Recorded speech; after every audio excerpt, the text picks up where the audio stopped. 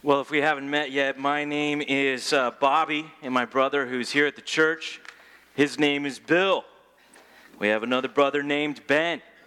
Our dad's name is Bruce, our mom's name is Berta, and we're the Blakeys. When I was growing up, we lived on Brookside Lane. We had a dog named Boomer. We were one of those families. And I was blessed to grow up with parents who loved each other and loved me, and I had a good childhood. And one thing that I was really great at, hasn't really helped me that much in life, but when I was a young boy, I was exceptional at playing. Anybody else good at this? Like, no one had to teach me how to play. I knew how to do it right away. I was a natural. It was instinctual. It felt good. I mean, every day during the summer, round up the kids, let's have an epic Nerf battle. That's what it was about at the Blakey house. Get our Nerf guns out, shoot each other with darts, do that for like 10, 15 minutes, spend the next 45 minutes arguing about whether the dart really hit so-and-so or not. Parents come out breaking up, start slamming some Capri Suns. That was a good day right there. Summertime at the Blakey house. Now, as I started growing up, my parents had this kind of radical idea these days. They thought that me and my brothers at the house should do chores. They thought that we should start to do some work. Now, I was not a natural when it came to this. It didn't feel as good. It wasn't as instinctual. My mom, God bless her, literally printed up every month a list of chores that I was supposed to do during that month. And she put it in some annoying place, like on the fridge or the door of my bedroom or something like that. And I was supposed to do these chores. And I didn't really fully understand the benefit of these chores. And I didn't really see the big picture. And so I did them begrudgingly. And eventually I got a nickname at the house called Half a Job Bob. That's what they called me. You know, I would take the trash out and I'd be like, "What? I took the trash out. Leave me alone." And they'd be like, "Yeah, but you didn't put a bag back into the trash can." I don't know if that's ever been a big problem for anybody else in your life. But it's been a challenge for me, right? When Boomer is out there doing Boomer's business, in the backyard, Boomer was not my dog, but then I ended up even somehow having to take care of this dog, and I have had a bitter attitude towards dogs ever since. And so I wasn't really too excited about scooping the poops. That's what we used to call it, out in the backyard. And my dad, he would, he'd walk out there, he'd start playing catch with one of my brothers or doing something, and he would step in poop, and his response would be, "Half a job Bob strikes again, everybody. There he is." Right? I mean, the whole neighborhood could hear this. Right? And my dad has since apologized to me for the constant mockery of calling me half a job Bob, but I actually am thankful that my dad called me that, because it instilled within me that if I want to be a man, if I want to do things in life that are worth doing, they're going to require work, and I'm going to have to give my whole heart to them. Half a job is not going to cut it. We got a lot of half-a-Christians in the church today. A lot of half-a-Christians. Oh, they come to church on Sunday morning. They're here. But what are they doing the rest of the week? And we got to see that is not okay. It is not acceptable to just come to church on Sunday morning and not live it out and not get in the Word the other 6 days of the week. Please grab your Bible and open it up to the Psalms with me. And I want to show you this morning the desirability of reading the Bible, of studying the Bible, of knowing the Bible, not just when we preach it here in the church, but for you to read it and to do it on your own. And as we get into the Psalms, as we encourage everybody here to start reading the Psalms, we're going to start with Psalm chapter 1, which I believe was intentionally put at the beginning to encourage you and warn you about reading the rest of the Psalms. The Psalms is the hymnal of ancient Israel. It's a bunch of songs that the people of Israel put together, a compilation of their greatest hits, you could say. Poetry, wisdom, often some beautiful structure even in how they are devised, like the chiastic structure of the psalm we're looking at this morning. There's a lot to behold here in the Psalms. And let's just read Psalm 1, the first 6 verses here. Look at it with me. It says, "Blessed is the man who walks not in the counsel of the wicked, nor stands in the way of sinners, nor sits in the seat of scoffers. But his delight is in the law of the Lord, and on his law he meditates day and night. He is like a tree planted by streams of water that yields its fruit in its season, and its leaf does not wither. In all that he does, he prospers. The wicked are not so, but are like chaff that the wind drives away. Therefore the wicked will not stand in the judgment, nor sinners in the congregation of the righteous. For the Lord knows the way of the righteous, but the way of the wicked will perish. And so what we're looking at here this morning, as we get into Psalm 1, look at the first word there, blessed. Blessed is the man. You could literally translate that happy if you wanted to. Happy. You want to know how to be happy? That's what this psalm is all about. And it's in the plural, so it literally could read, oh, the blessedness. Like there's so much blessing on the man. It's a blessedness upon the man. It's just plural. It's an abundance. So I'm going to give you this morning 3 reasons to read the Bible. That's our first blank there if you're taking notes. I am totally, unapologetically trying to get you to read the Bible more this week than you ever have before. And I want to give you 3 compelling, positive reasons to do it. And the first one, number 1, it's happiness. You want to be happy? Well, you're going to read the Bible. That's how it's going to happen. Happiness. That's what it's talking about. Blessedness. Happiness. Now, you're not going to get happy, it says, by walking in the counsel of the wicked, or standing in the way of sinners, or sitting in the seat of scoffers.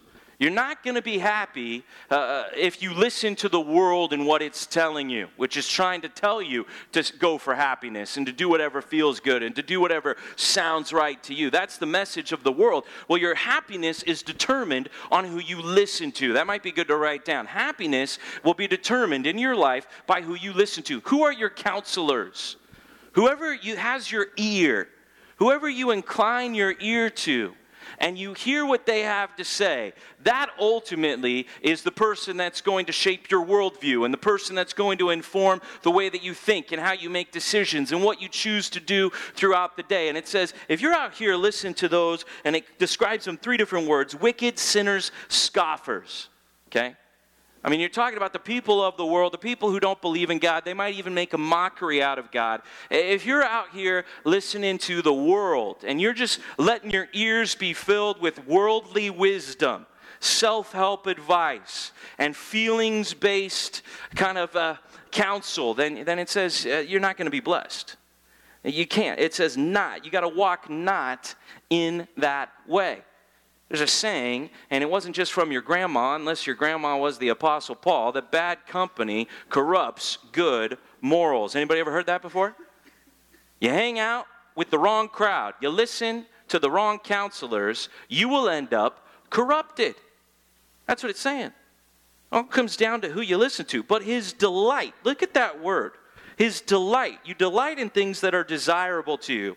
Things that you think are worthwhile, they're beautiful, they're attractive. His delight is in the law of the Lord.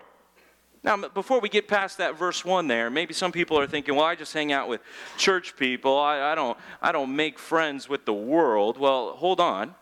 I mean, what about your coworkers? What about people that you're interacting with on the daily basis? What about things that they're saying? I know a lot of Christians who are like, well, I'm not friends with people who aren't Christians. No, we just sit there and watch them on TV all night long. No, we just listen to them on the radio all day. No, we just watch the news because the news is full of real good perspective on how to live life. Just great takes coming in one after the other on the news these days. See, we fill our ears with all kinds of things, but it says here's something more desirable. Here's something you should delight in, the law of the Lord. And on his law, he meditates day and night. Law is not exactly a word that gets people pumped these days. Like law, like how come naturally we just don't feel like the law is a good thing? Like it's somehow holding us back from achieving our full potential. You know what I'm saying? Have you ever been cruising 65 on the 405 and just thinking, oh, this is awesome right now? You know, look at these people whizzing by me. Who knows how fast they're going? I'm probably more dangerous than anybody else on this freeway right now because I'm actually going the speed limit. Oh, the blessedness of keeping the law. Feel it. You ever think that? I'm not speeding right now. No one could pull me over right now. I'm providing a safe environment not only for myself, but for everyone around me. You ever think about that? That's the law. The instruction of the Lord is desirable. You should delight in it, is what it's saying. Like there is a way to live that is going to be a blessed and happy way. This psalm begins where everybody wants to end up in life happy, blessed. And you got to listen to the law, or you could translate it, the instruction of the Lord. God designed life. God created you. God gave you your life. He is the best counselor to tell you then how to live that life. And so you desire his counsel, his instruction. Let's put it up here on the screen. Let's look at it. It's here. Here it is. His delight is in the law of the Lord. And on his law, he meditates day and night. So here's a guy, man, whatever the law is, he's desiring it, and he's seeing it in the morning, and he's seeing it in the evening. He's beginning his day with it, and he's ending his day with it. And I think the day and night kind of an idea means that it's on his mind all of the time. From the beginning to the end of his day, he can say that he's thinking about the instruction of the Lord. Who here this morning could say that you're a happy person, that you're blessed, that you're living the way God intended, the right way, the way that brings ultimate soul satisfaction, because you delight in God's word from morning till evening, from when you wake up till when you go to bed? Who's ready to say, I'm that person? I'm the guy. This is me. Psalm chapter 1, verses 1 to 2, that's describing me right there. Who could claim that? How come in our mind today in the church, that's like rarefied air? That's like something no one can really get to when it's describing it right here as the way we should all be living? How come we think this is beyond the expectation for the normal Christian person in the church today to read their Bible every day? See, right away, people are looking at me like, whoa, that's getting a little legalistic, man, reading the Bible every day. Oh, this is like one of those kind of churches? Ooh, okay. A little bit intense around here, huh? No, I'm just telling you what the Bible says. The guy meditates on it day and night. That's what it says. And I talk to people about reading the Bible all the time. I'm a fan of the book. I like to encourage other people to read the book. And people look at me like I'm just so judgmental for even bringing it up, for even implying that they might be wrong for not reading it. And people will say things to me on the regular basis like, I am not much of a reader. A lot of that going on. I don't do homework. I've heard that so much here in Huntington Beach. Huntington Beach does not like homework. I don't do homework. These are adults that are telling me this. I hear the number one excuse that it always comes down to, I don't have time. I don't have time. Okay. So I got a fourth grader, I got a first grader. They come to me and I say, guys, let's read this book. Let's do this homework. I'm not much of a reader, Dad. I don't do homework, Dad. It's not my style. It's cramping my playing, Dad. Dad, I don't have time. I got to go to baseball practice. I got to play Pokemon, whatever it is, right? I'm going to go catch a legendary Pokemon today, Dad. I don't got time to read. We get up in the morning. Krista's making waffles. Hey, guys, who's ready to go to school this morning? Not me, Dad. Not much of a reader. This whole school thing, this whole studying thing, not feeling it. What would you do if your kid tried to tell you they were not a reader? If your kid tried to tell you that they don't do homework? If your kid tried to tell you they didn't have time? How would you respond? That would be so ridiculous in your mind. You would rebuke them. That would never hold at anybody's house that's here this morning. Oh, yeah, I'm sorry we're making you go to school, you poor little kid. What do you want to play today? Here, have another Twinkie, just sit here at home. No, we don't act like that. We train our children how to think. And here's what we ultimately believe. We ultimately believe that if they don't go to school and they don't learn how to read and how to write and how to do math and how to think and how to solve problems, that ultimately they're never going to be able to get anywhere in this world. That's what we think. We think their future happiness is on the line. The prosperity of our children is on the line. And so we get uptight about how they're doing in school. We want to see report cards about how they're doing in school. Like, we understand when it comes to our kids that their future depends on their training, their education, their getting into books and learning how to think. We understand that when it comes to our kids and their life on this world. We can't understand it when it comes to our own heart and our life with God. And it's embarrassing. The church today should be embarrassed about the biblical illiteracy that is held as commonplace among us. It is acceptable answers at church for people to say that they're not a reader as to why they don't read the Bible. Nobody is born a Bible reader. It is an acquired taste. When you taste the goodness of God, you want more of it. And you start getting into books. Everybody here, whether you are not a reader or you don't do homework, can you imagine an adult here this morning saying, I'm not a worker, I'm a player. I just play games. I don't do work. No, everybody here understands that if I want happiness, if I want prosperity, I need to make what? Money. Everybody here's found a way to do it. You've overcome whatever obstacles.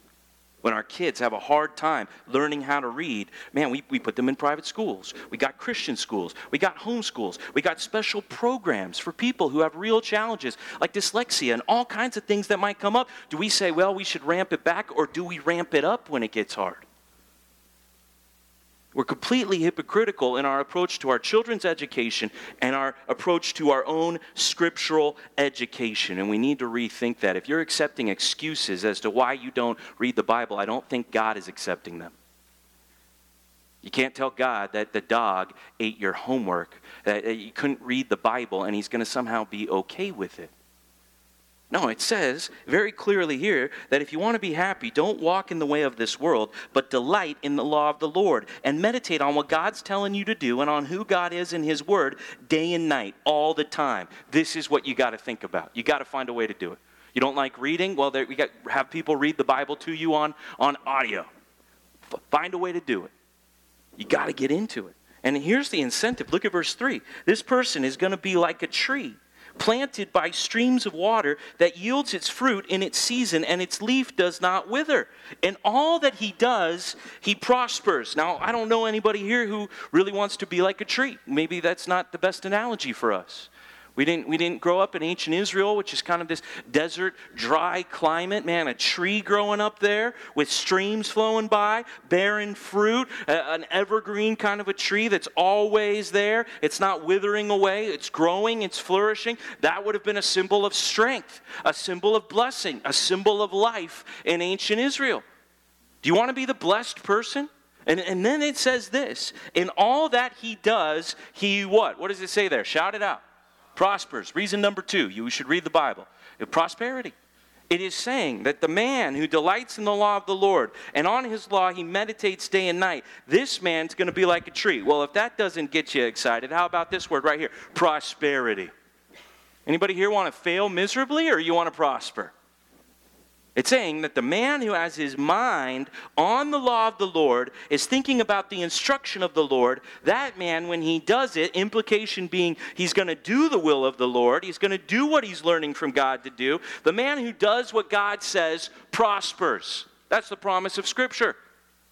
Now, maybe you've heard about the prosperity gospel. Anybody heard about the prosperity gospel? If you give money to this preacher on television, you will get money back, and you will have physical health and physical wealth, and you will have prosperity. That's not what the Bible teaches. That's a lie. But there is prosperity in the Scripture. And it's not saying you're going to have physical health or physical wealth necessarily. It's saying that you're going to be prospering in life, a stable, secure, righteous kind of life, because you're doing what God says. There is prosperity promised in the Scripture. And it's promised to you. If you're the man who delights in the law of the Lord, meditates day and night, well, you're going to be a prosperous man.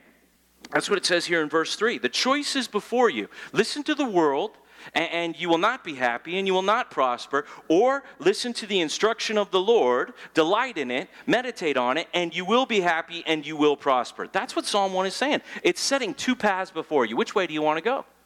Go to Deuteronomy chapter 30. Go back here in the Old Testament with me a little bit. Deuteronomy chapter 30.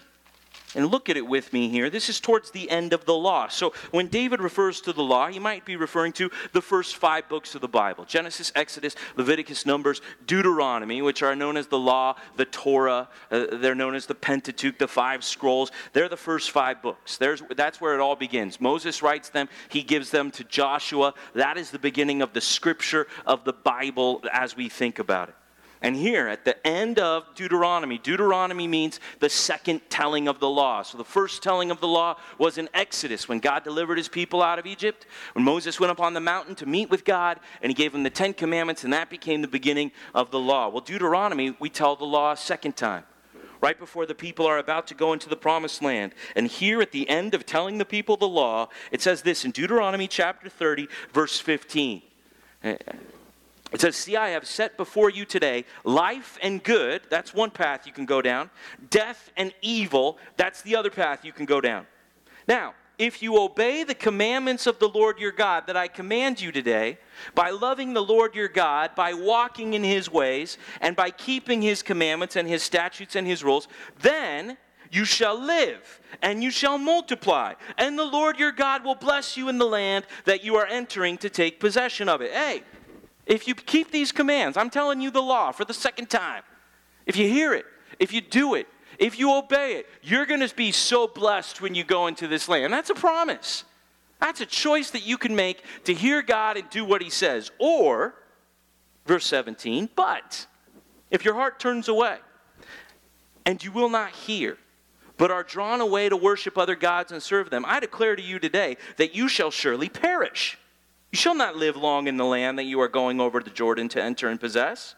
In fact, I'm going to call heaven and earth to witness against you today that I have set before you life and death, blessing and curse. Therefore, choose life, that you and your offspring and your children may live, loving the Lord your God, obeying his voice, holding fast to him. For he, God, is your life and length of days, that you may dwell in the land that the Lord swore to your fathers, to Abraham, to Isaac, and to Jacob to give them."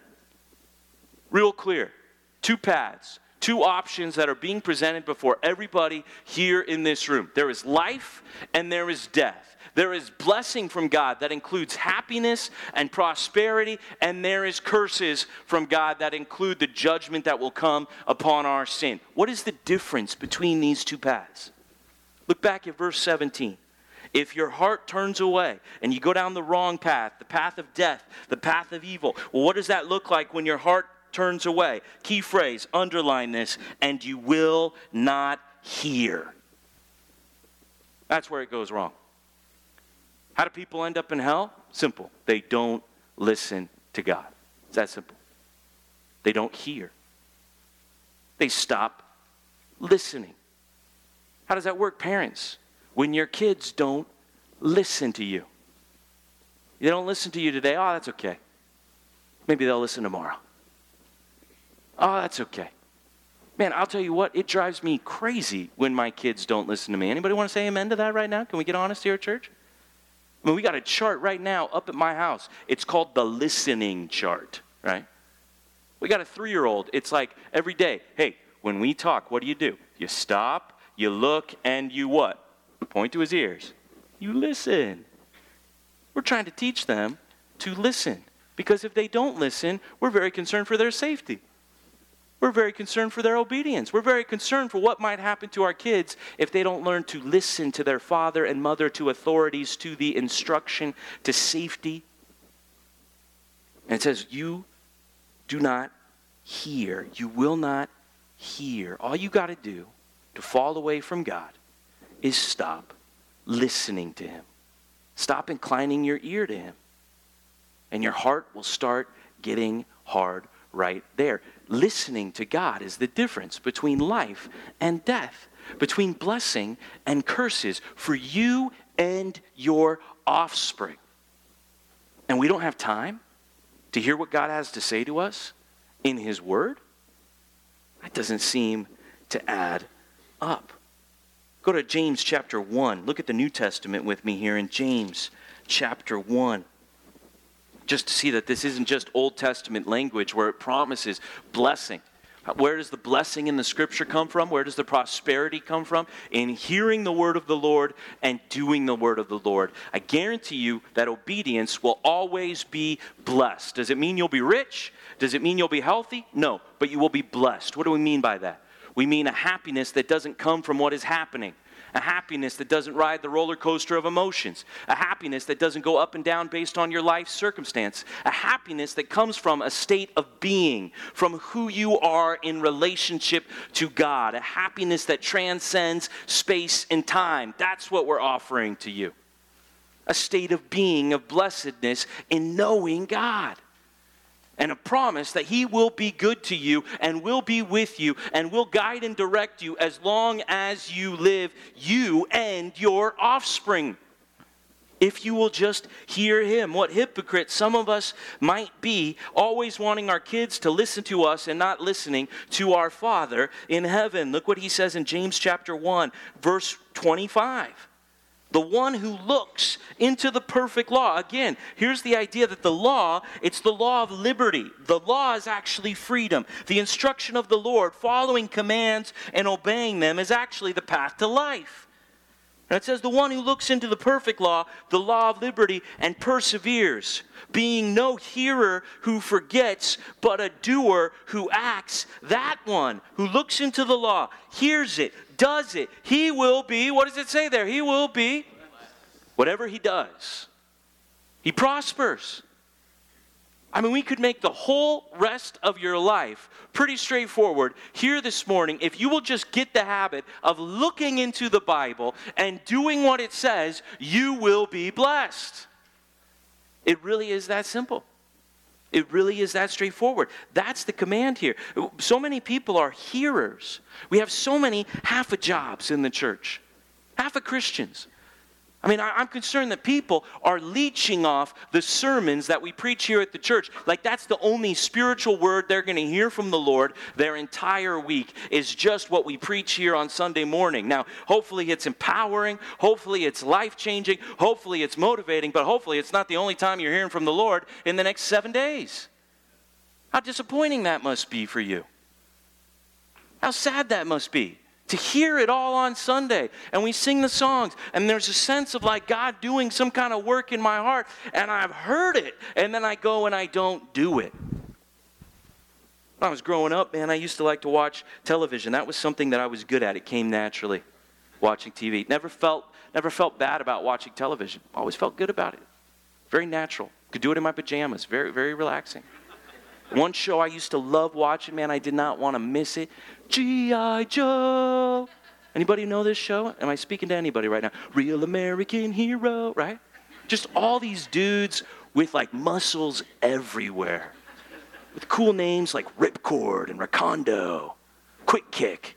You're like, yeah. And they would shoot guns for 30 minutes. It was really like 21 minutes of show with the commercials. And no one would ever get hurt. It was like a fake world they made up where you could just fight Cobra Commander and Destro and all these bad guys and nobody ever got hurt. They got punched in the face and then they got back up. You know what I mean? And at the end, because I guess it was violence for kids and somebody didn't feel quite right about it. Now this was the 80s, so this was a long time ago, right? But they would do public service announcements at the end of every show. Anybody ever remember these? And it was like some kid, we're playing hide and go seek it. Some kid goes in an abandoned refrigerator. And here comes Mr. Muscles. And he's like, hey, don't hide in places that can trap you. And they're like, oh, like an abandoned refrigerator? Now I know. And then the hero is like, and knowing is half the battle. Every single time. And then the music comes, like swells. Knowing is half the battle. Man, what a lame slogan. Like, who wants to win half the battle? Many Christians do. Oh, yeah, you're telling me I won't go to hell if I do that? I like to know that. And then I don't do it. And then we think we won't go to hell at the end of it? How's that working out? Knowing deceives you into thinking that you're doing.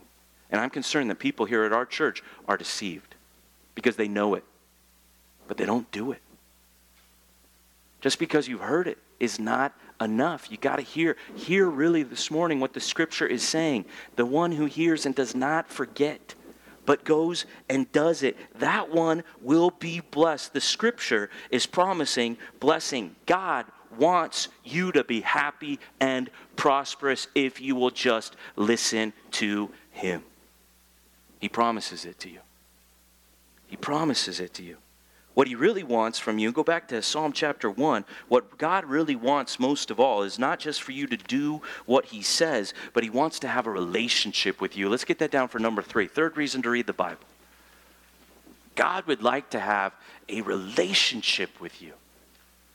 Now in verse 4 here, it takes a harsh turn, and we'll get to that in a minute, Psalm 1. And Psalm 1's pretty intense. But it says there's one more nice phrase in verses 4, 5, and 6. And the nice phrase is right there in the beginning of verse 6, where it's encouraging you that the Lord knows the way of the righteous. Okay, that God is intimately acquainted with, he's friendly with, he has an intimacy with here, the way of the righteous. There's a kind of person, the person who listens to God and does what God says, that person, they know God. They have a relationship with God. And this is something we're going to keep talking about here at this church. We're going to keep talking about this concept. We've been mentioning it throughout our study of the Gospel of John. This idea of eternal life, that when you believe in Jesus, and when you are saved and you become a Christian and you begin to turn from your sin and you live for Jesus, you enter into eternal life. Right away. Not after you die. Yeah, that's a part of it, that you live forever in heaven with God after you die. But eternal life is a quality of life. It's a relationship that you have with God now. And I want you to be able to say, as your pastor, someone who cares for your soul, I want you to be able to say, I have a relationship with God. And here's what it looks like in my life. Here's what it means to me. Here's times that I spend with God. Here's what I do in those times. Here's how I think about him throughout the day. Here's when I talk to him. I want it to be a real, tangible relationship between you and God. That's what God wants from you. He wants to know you. He wants you to be walking his way, and he wants to be going with you and blessing you on the way, and he wants to satisfy you just like you as a father or a mother want to know your kids, want to send them on the right way, want to be there with them, want them to be happy and prosperous and blessed. That's the same way your Father in heaven cares about you, except he cares for you better than you even care for your own kids. And he wants that relationship with you.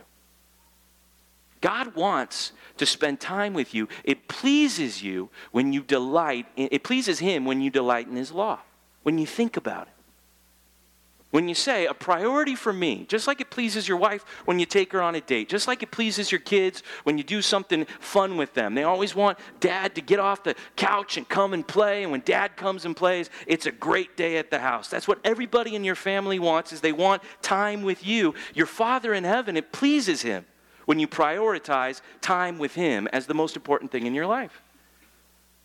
If I'm too busy, I'm going to rearrange my schedule, because in my life, God comes first. He's the one thing. I don't think there's any source of happiness, any source of prosperity without the relationship that I have with God. That's what we believe. Go to John chapter 17, and let's just look at this eternal life. This is going to hopefully be, when it's all said and done, because we're going through the Gospel of John on Sundays. And hopefully many people are going to believe in Jesus here at this church. I got to talk to people who believed in Jesus this week, and it's awesome to talk to new believers. But for those of us who are believers, who enter into this relationship with God, the thing that's going to be memorable for us about our study through the Gospel of John is getting a clearer understanding and a more working definition of what eternal life really is and how I live it out every single day. And here in John 17, verse 3, it says, "And this is eternal life, that they may know you, the only true God, and Jesus Christ, whom you have sent." So the Lord knows the way of the righteous. Those who hear him, who do what he says, that's a pattern of life described as righteousness in the Bible. God knows those people. He has a relationship with them. What does that look like in your life? Sometimes when I preach about the relationship, people have kind of challenged me on that. They say, do you think that everybody will really have a relationship like you do? Do you think that everybody is really going to become a person who reads the Bible every day? Well, I can only hope so. I can only hope so. That everyone would know God in an intimate way that would affect your daily life. That would be my greatest desire for every single soul here at this church. And look at how it describes this eternal life. Go down to verse 13, it says. I mean, we'll get into this whole chapter eventually, but now it says, Jesus talking about going back to be with the Father. Now I am coming to you, and these things I speak in the world, that they might have my joy fulfilled in themselves. Catch that phrase out. Jesus is speaking, he's saying things, he's giving us this prayer here in John 17, which I would say is the greatest glimpse we're ever going to get, peeling past the wallpaper of this life into eternity. What does it look like to have eternal life now? Well, it's going to look like John 17 is the best glimpse. And Jesus says, I'm saying these things in the world that they may have my joy, the joy of Jesus himself, fulfilled in themselves. Jesus wants his joy to be in you. And I have given them your word. See, the connection between the joy of Jesus and the word of Jesus. I have given them your word. And the world has hated them because they are not of the world, just as I'm not of the world. Now, I'm not asking that you take them out of the world, but that you keep them from the evil one. For they are not of the world, just as I am not of the world. So how are we going to do this tricky dance? How are we going to stay in the world, but be out of the world at the same time? We're not going to leave the world, but we're not going to be of the world. How are we going to do that? Verse 17, sanctify them, set them apart, make them your own people. Sanctify them in the truth. Your word is truth. That's how it's going to happen. You will become like the world, or you will become like God, and it all depends on your relationship with his word. That's what Psalm 1 is saying, okay? Now, I've tried to paint this in a positive picture. I'm trying to encourage you, right? I mean, I just think if we offered happiness, prosperity, and relationship in any other context, I think people would be jumping up and down. They'd be saying, crush it 2016. I mean, they would be paying money for how they could get happiness, prosperity, and relationship. This is what everybody wants in life. This is what Psalm 1 is offering. It's offering you an intimate relationship with the God who created you, and you can know him. And there's probably no better part of Scripture to get to know God in a personal relationship than through the Psalms. That's what mostly the Psalms are, is men expressing to God their relationship with him. And so I'm begging with you, I'm pleading with you to read the Bible with us here, and I'm doing it for the good of your own soul. But at some point, I got to stop pleading and smiling and begging, and I got to start threatening. Because I've lived in the real world long enough to know positive incentive hasn't gotten people to read their Bible. Survival gets people to read their Bible. Same reason people go to work. Going to work ever feel good? Can you imagine? People tell me, well, I don't think I should read my Bible if I'm not feeling it. Because I'm like spiritual, is what they're basically saying, right? And I want to be caught up in the Spirit, and I want to be going with my emotions. And when I'm not feeling it, I don't want to read it. Great, tell that to your boss. Hey, I'm not coming to work today. I'm not feeling it. You don't want me to do fake work at work, do you? You don't want me to force myself at work. You want me to be like feeling it, right? So I'm not coming in today. When I start feeling it, I'll let you know. It doesn't work at work. Shouldn't work in your relationship with God. Anything worth doing feels hard when you start doing it. Isn't that true? Anybody want to say amen to that? Physical exercise, work, relationships, all kinds of things. They take effort even when you're not feeling them. And if you don't give the effort to get into God's word, go back to Psalm chapter 1 because it takes a turn here. And this is really kind of scary when you really study this psalm, when you really look at it. It's drawing a distinction between the wicked and the righteous. And it's saying one is going to perish apart from God and one knows God. And in John 3:16, when we say that whoever, we know the perish and eternal life there, the difference between God so loved the world that he gave his only son, right? And then some people perish and some people have eternal life. What's the difference in John 3:16? Whoever what? Believes in him. What's the difference in Psalm 1 between the man who's perishing and the man who has a relationship with God in eternal life? hearing the Word of God. Well, I want to claim I'm believing in Jesus. Well, it's hard to see the connection of believing in Jesus when the difference between believing in Jesus is eternal life, and if you don't believe in him, it's perishing. Well, now we come to Psalm 1, where eternal life means I listen to God, and perishing means I don't listen to God. So I think they're very similar.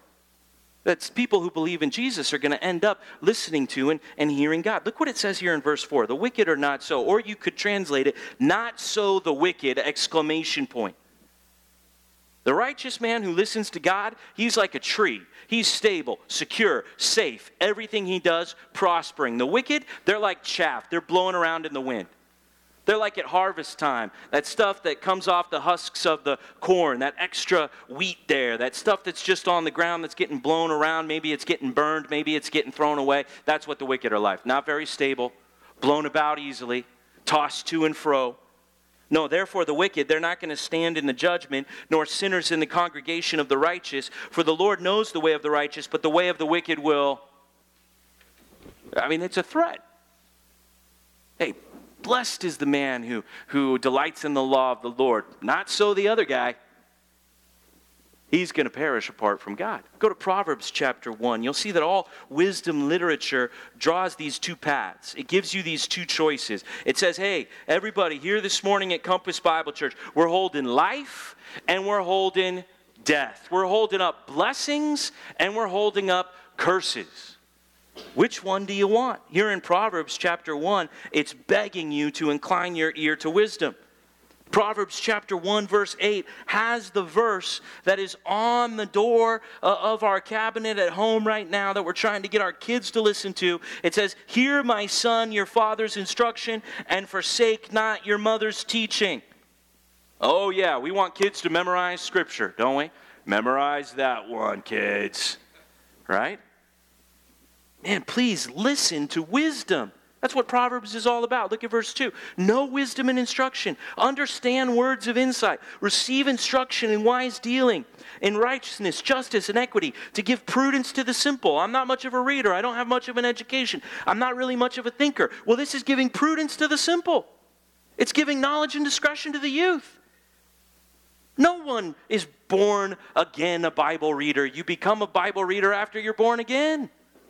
That's how it works. It makes you that way. Let the wise hear and increase in learning, and let the one who understands obtain guidance. To understand, man, you want to figure it out. You want to know what it means. And it just pleads with you, please, please, please, listen, listen, listen. And then it says this. In verse 24, it turns. Actually, look at verse 20. Let's start there. Wisdom cries aloud in the street. In the market she raises her voice. Here's wisdom shouting out to you. At the head of the noisy street she cries out. At the entrance of the city gates she speaks. How long, O simple ones, will you love being simple? Wow. Here's Scripture kind of mocking people. How long will you scoffers delight in their scoffing, and fools hate knowledge? If you turn at my reproof, behold, I will pour out my Spirit to you. I'll give you the Holy Spirit who will help you to understand the Scripture. I will make my words known to you. Here's the promise from God speaking through the person of wisdom here, that I'm going to make my words known to you. When you seek it, you're going to find it. But, verse 24, because I have called and you refuse to listen, because I have stretched out my hand and no one is heeded, because you have ignored all my counsel and would have none of my reproof, I also will laugh at your calamity. I will mock when terror strikes you. When terror strikes you like a storm, and your calamity comes like a whirlwind, when distress and anguish come upon you, then they will call upon me. Oh, when their life starts falling apart, when the curses and death come, then they will call upon me, but I will not answer. They will seek me diligently, but will not find me, because they hated knowledge and did not choose the fear of the Lord, would have none of my counsel and despised all my reproof. Therefore they shall eat the fruit of their way and have their fill of their own devices. For the simple are killed by their turning away, and the complacency of fools destroys them. But whoever listens to me will dwell secure and will be at ease without dread of disaster. What kills the fool? What destroys the simple? What was the word that we just read? It's when you wake up on Tuesday morning and you don't feel like getting into God's word and delighting in the law of the Lord and meditating on it day and night, that complacency, that not caring, that not being stirred up in your soul. And it's such a kind of a catch-22. Because you're telling me you don't feel like reading the Bible. What's the one thing that gets you feeling like reading the Bible? Isn't it so ironic that the reason we don't read it is really the reason we should read it? How messed up our thinking becomes. I mean, what we have here in Scripture, whether you want to go to Psalm 1 or whether you want to go to Proverbs 1, I'm not making it up. I'm just the messenger. God is like a parent, and he is speaking to you. And if you will not listen to him, he is threatening you like a child. Stay on the side of the road, God's saying. Obey the traffic laws, God's saying. They will keep you alive. Just like you would say to your kid, how do you feel when your kid runs out into the street and a car is coming around the corner? Are you okay with that? That's how God feels when we don't listen to him. There's a threat here. Hey, I'm calling out to you. I'm offering wisdom to you.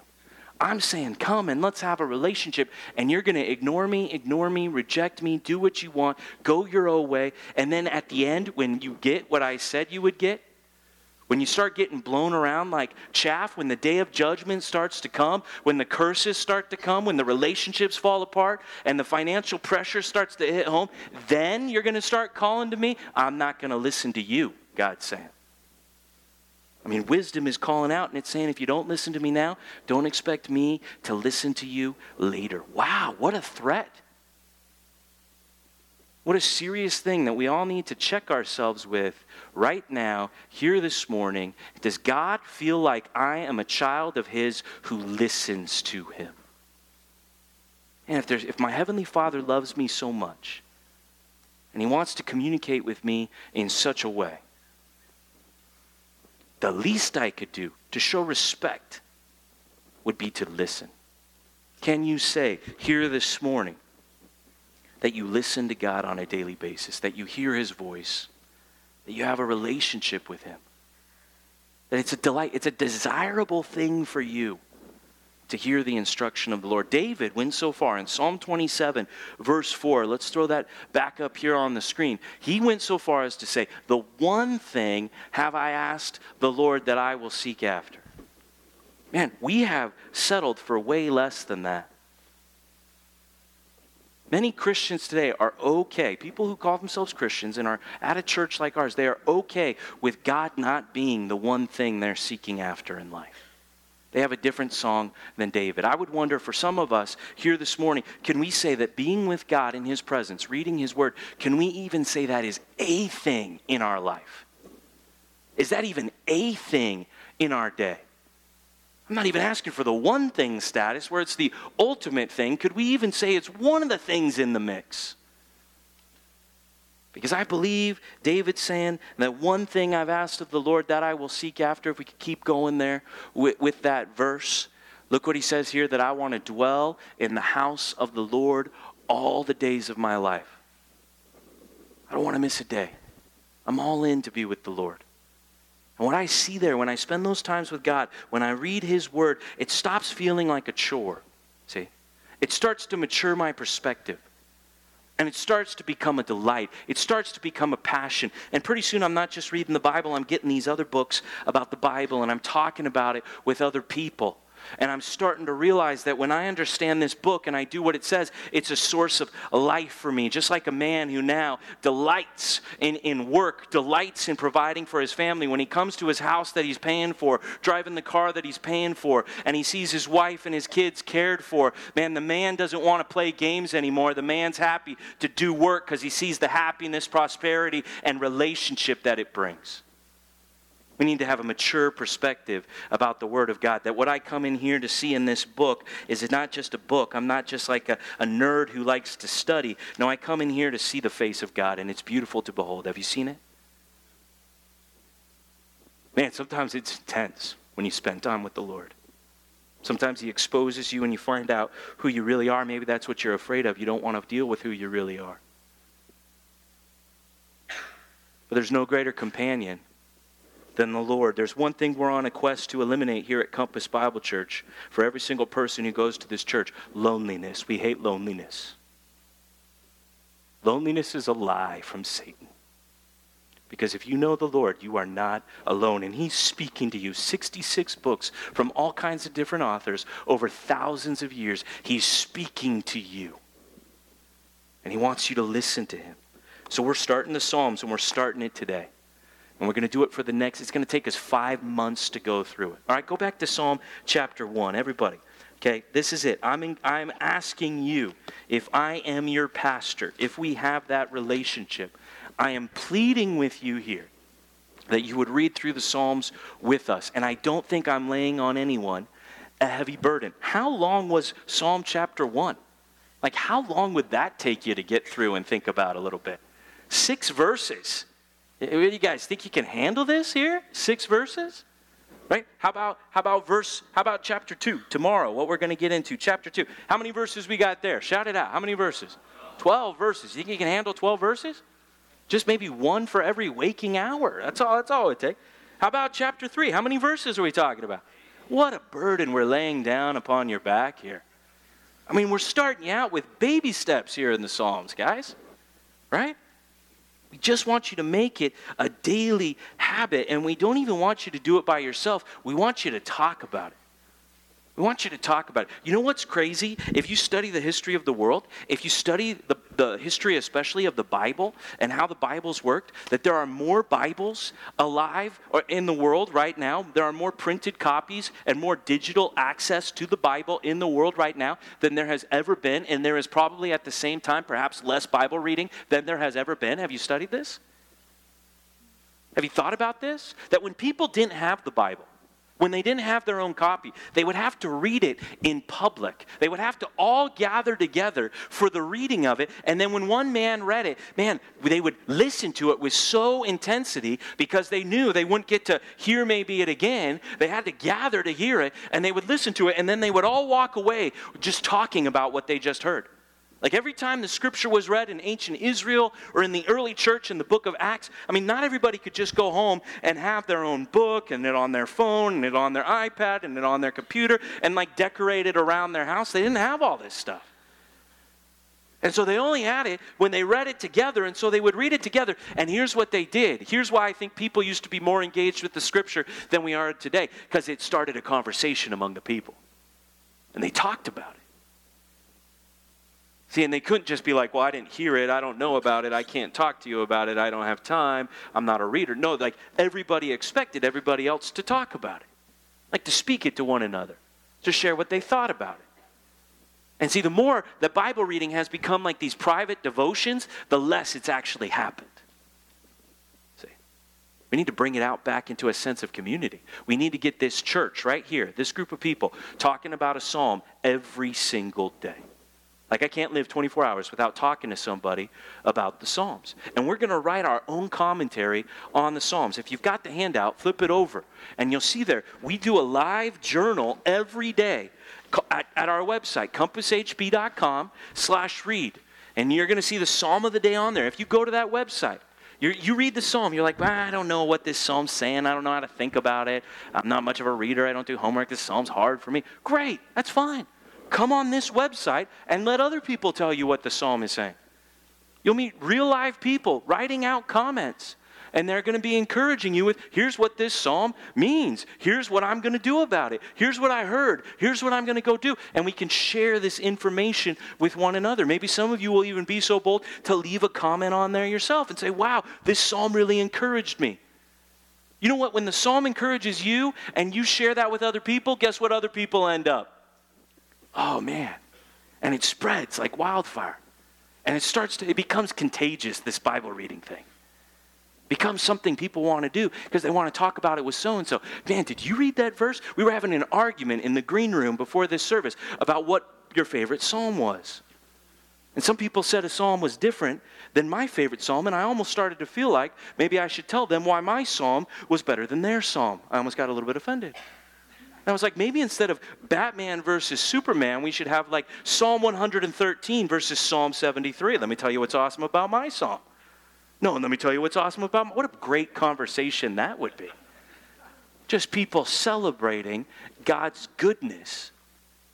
So I'm going to ask you to turn with me to Psalm 119, and I'm going to ask you, yeah, that's funny because it's a long chapter. So there's 176 verses in Psalm 119. It's the longest psalm. What it is really is it's an acrostic. It takes all 22 letters of the Hebrew alphabet, and it gives you 8 verses, 8 lines, starting with each one of the letters of the Hebrew alphabet. And all 176 verses, all they say is how awesome the Bible is. And like why it's worth reading. In fact, reading it once a day would not even be considered enough according to this psalm right here. I mean, you're talking about somebody who's meditating on it 7 times a day here. Someone who's rising early in the morning and staying up late at night, all to focus on the law, the statutes, it'll say, all these legal words, the testimonies, the statutes, the precepts, all, like whatever God has instructed me to do, I just can't get enough of it. And so I'm going to challenge you to memorize one of these verses. You got 176 to pick from, all right? And I want you to memorize the one that is going to be a motivation for you, a reminder to you of why you should join us in reading the Psalms, okay? Pick one. Out of 176, pick one, memorize it, and say it to yourself every single day. Maybe you're going to pick verse 97. Oh, how I love your law. It is my meditation all the day. Maybe memorizing that will remind you that you love God, you love His Word, you want to think about it all day long. Find one of the verses in here. If you have never read the Bible before, if you think it's too hard, if you think it's something that you can't do, we are here to help you and to prove that wrong once and for all in the next 5 months here at this church. Okay? So we're not going to drop this. We're not going to talk about it today and forget it tomorrow. We're going to keep on talking about this for the next 5 months. So if you don't want to read the Psalms, we'll see you in September, all right? Because this is what we're going to be doing for the next 5 months. And we want you to be a part of it. We want all of us to get to know God together as we get into His Word. My soul longs for your salvation. I hope in your Word. Verse 81 says, pick one and memorize it and get motivated and let's get into the Word together. And if you don't know how to do it, come to the seminar, not this Saturday, but next Saturday. So I'm pleading with you, please read the Psalms with us here at Compass HB. Let's pray. God, we thank you so much that you would reveal yourself to people like us, that you would give us songs to sing, that you would give us melodies for our heart, 150 different ways to worship you, different things to learn about you, 150 ways to know you here in this book. God, I'm so thankful for what reading the Psalms did for me in my life. And how by the end of reading the Psalms, I really felt like I knew you in a personal way.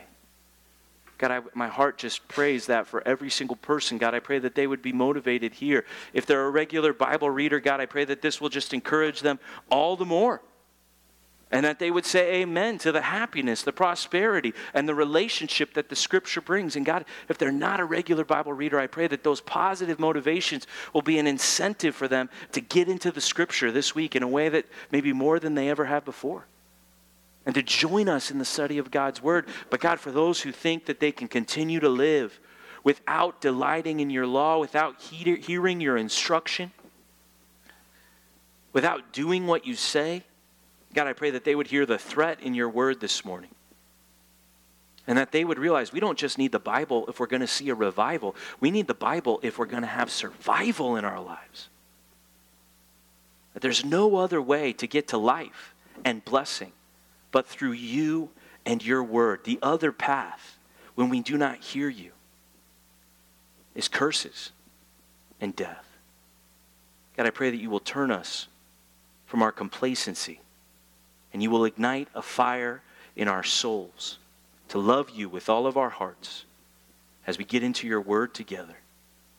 We pray this in Jesus' name. Amen.